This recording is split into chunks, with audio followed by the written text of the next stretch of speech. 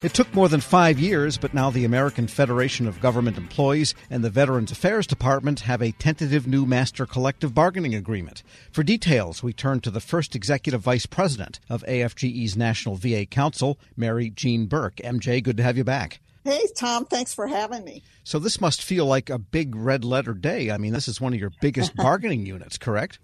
Yeah, over 280,000 people fall under this contract. It's probably one of the largest contracts in America. I was going to say that's bigger than like Ford Motor Company has for its unionized employees. Yeah, if all those people reduce paying, that'd be great. But they fall under the contract regardless. Got it. Now, this agreement would start when and what would it replace? Because you had a couple of overlapping old agreements and pieces kind of pieced together until now.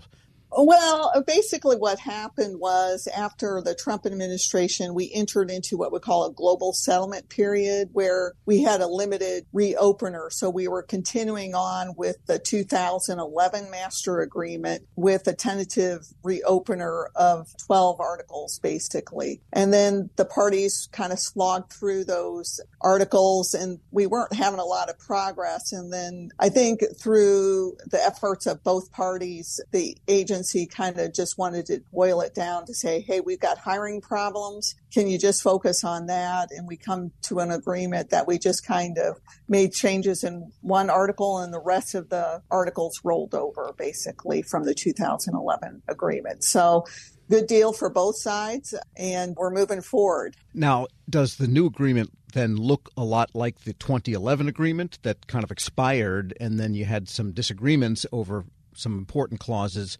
in the Trump administration, and there was an arbitration council that looked at those and sided with the administration? That's all out the window then now, correct?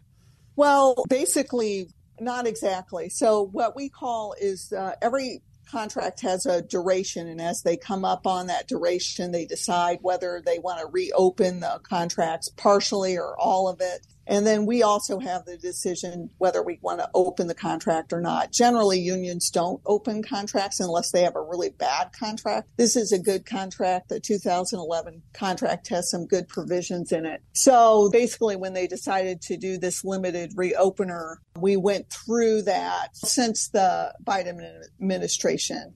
And so we weren't moving quickly through that. So they just, the parties came together and accelerated, just focused on the one article dealing with what we call merit promotion, which helps the agency hire folks. And we need more folks considerably, Tom. So I think it was a good deal for both people and it got us through our disputes. And that's what's going out for ratification, everything except that Article 23 merit promotion.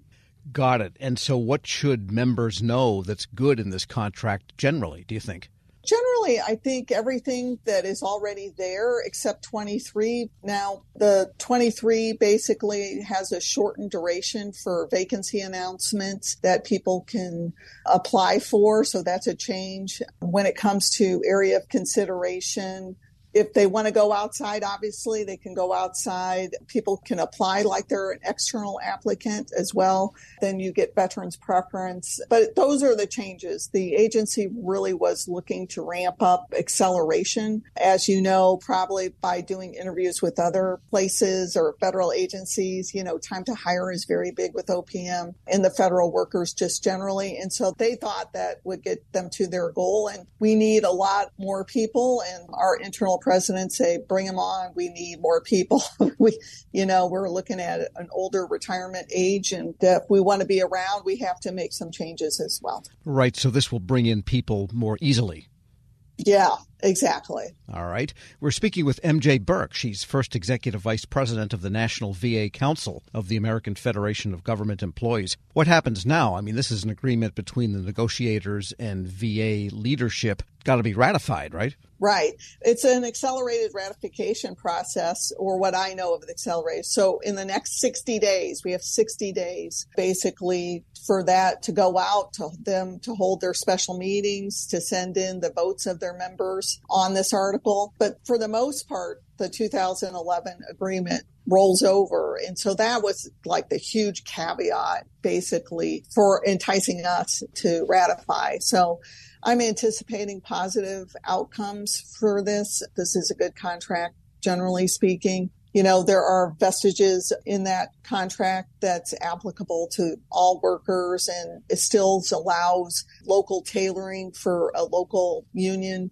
to have hours of work if they want to have, defined seniority if they want to have it locally different from one place to another. And so that's really gives local presidents a maneuverability as well. And so that's what we're looking forward to. And we think we're not going to have a problem with ratification. And VA employees would be as other federal employees in terms of probation periods, procedures for discipline and dismissal that the Trump administration sought to change. Yeah, I think for the most part, I think the agency, we have a different, just to get down on the weeds a little bit with you, Tom, on that one. But, for nurses and doctors, they have a little longer probationary period than what we call Title V and wage grade, generally speaking. And I think you're referencing what we call 714 actions, not 713 actions, which is, the accountability piece for supervisors and managers. The 714 actions that you were referencing, or I think you were referencing from the Trump administration, the administration has taken the view that they thought they didn't need it. There was some litigation around, making sure that they followed the collective bargaining agreement regarding what we call PIPs, performance improvement plans, and not just firing people at will, unless, like it's egregious kind of behavior. So like due process rights kind of thing.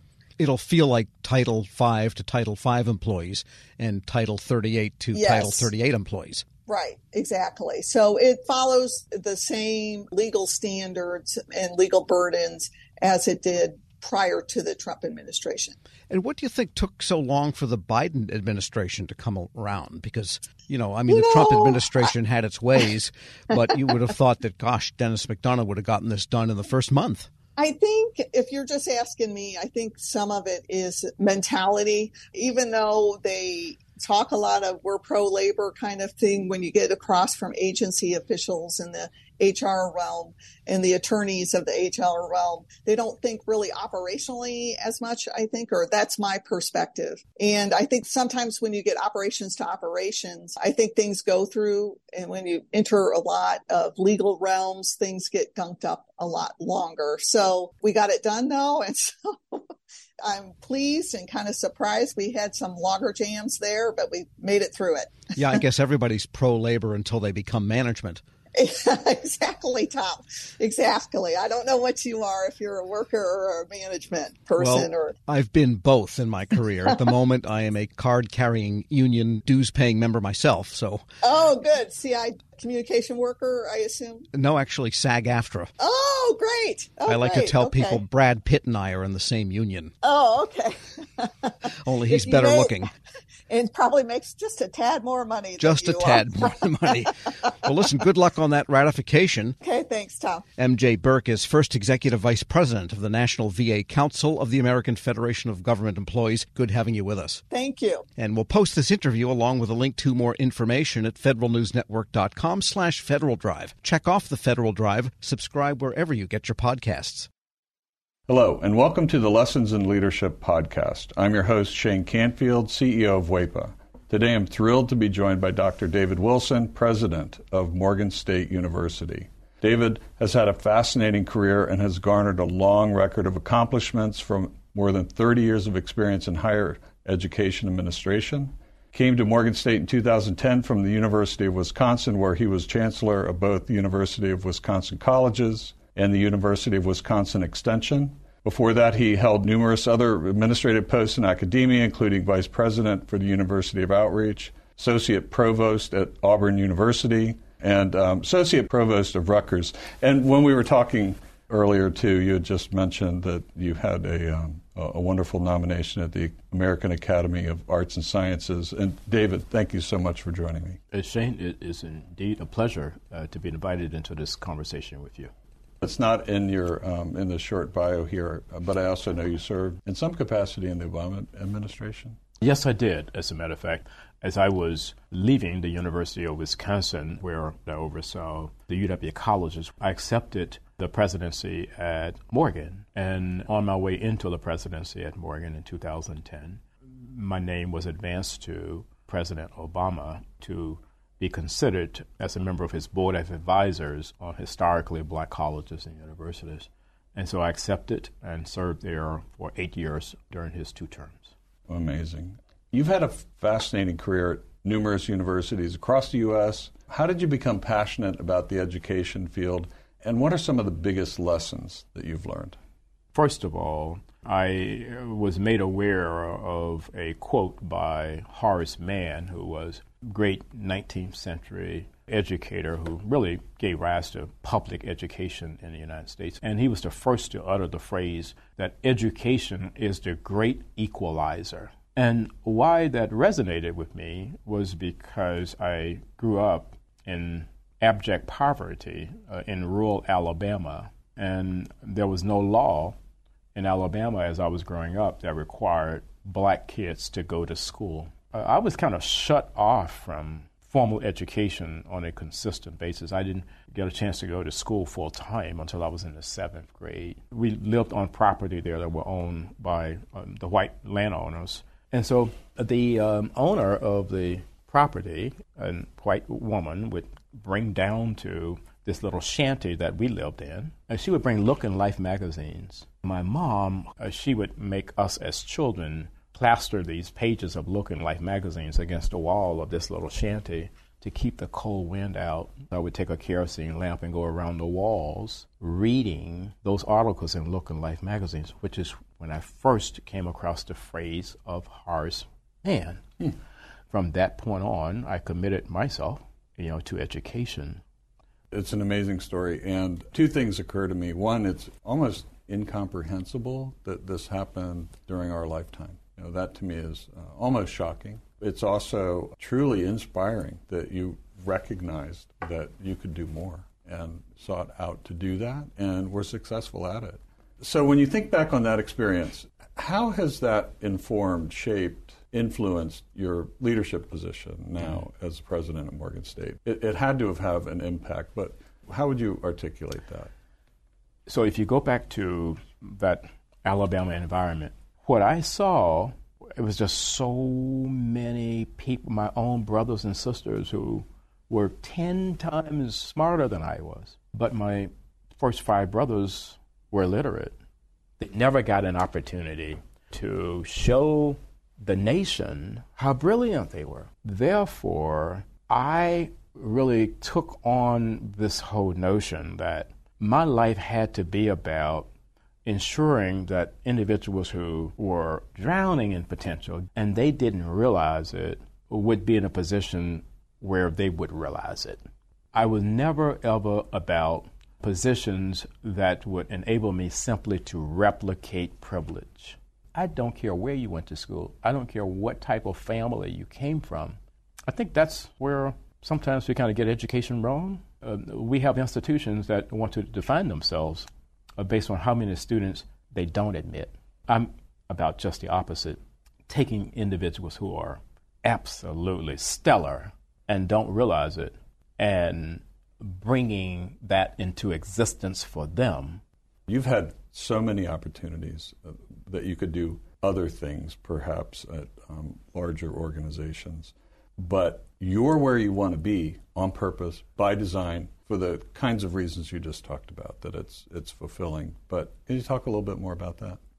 There have been so many so-called top 50 institutions in the United States that have come aggressively after me. And, I flirted with a couple of them, and I went home to Alabama because these 2 were very serious. And my family is brutally honest with me, and they keep me grounded. So I flew down and began to talk with them about these institutions that were coming after me. I was thinking they would be impressed. And when I finished, my youngest sister said to me, "Now, are you finished? Clearly, we are not understanding why you would even consider leaving Morgan." It just reassured me that I'm living my purpose at Morgan. And it is joyful to be at a place where you want to be versus being at a place where others think you should be. One question that I always have to ask, is there one leader or maybe a couple of leaders that have inspired you, that have You mentioned Horace Mann. I don't know if that fits in this category, but what might be a couple of leaders that you remember that inspired you, that gave you purpose, helped shape your life? In 1989, when I was selected as a W.K. Kellogg Fellow, we had to be introduced to leadership that was different in a lot of ways than the leadership that we had been exposed to. In February of 1990, Mr. Nelson Mandela was released. And that's where I wanted to go and meet Mr. Mandela. We had no idea that he would grant an audience, and he did. He granted an audience, and Mr. Walter Sisulu did as well. So here I am, having grown up in Alabama. I harbored some anger toward the society there that kept me from realizing my potential, and then kept so many others like me from ever realizing their potential. At the end of a conversation that we had, someone asked Mr. Sisulu, we're leaving this conversation thinking that you harbor no anger towards a society that locked you away for 27 years. Are we leaving with the correct conclusion? He said, I harbored no anger or bitterness toward the society that locked me away for all of those years, because I and others like me knew that what we were doing was the right thing. If you commit yourself to doing the right thing, there should never, ever be any space in your heart for anger or bitterness. And that was transformational for me, and why I respect and admire Mr. Nelson Mandela and Mr. Walter Sisulu today. That is a great story, and it, with all the accomplishments through your life, I'm sure it had a great impact on your ability to go as far as you have, and you're still going.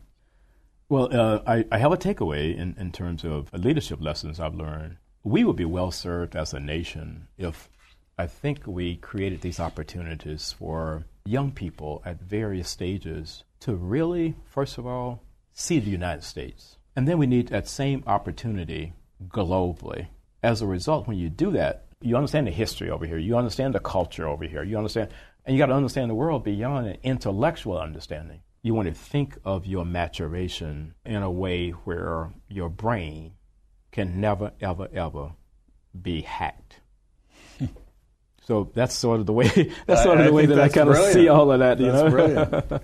And being born in rural Southwest Kansas, flyover country, as they say, I can tell you that your comments about travel and getting out, not just reading about it, but actually traveling, it really is important. It's absolutely critical for someone's personal development. I happen to think so. Well, Dr.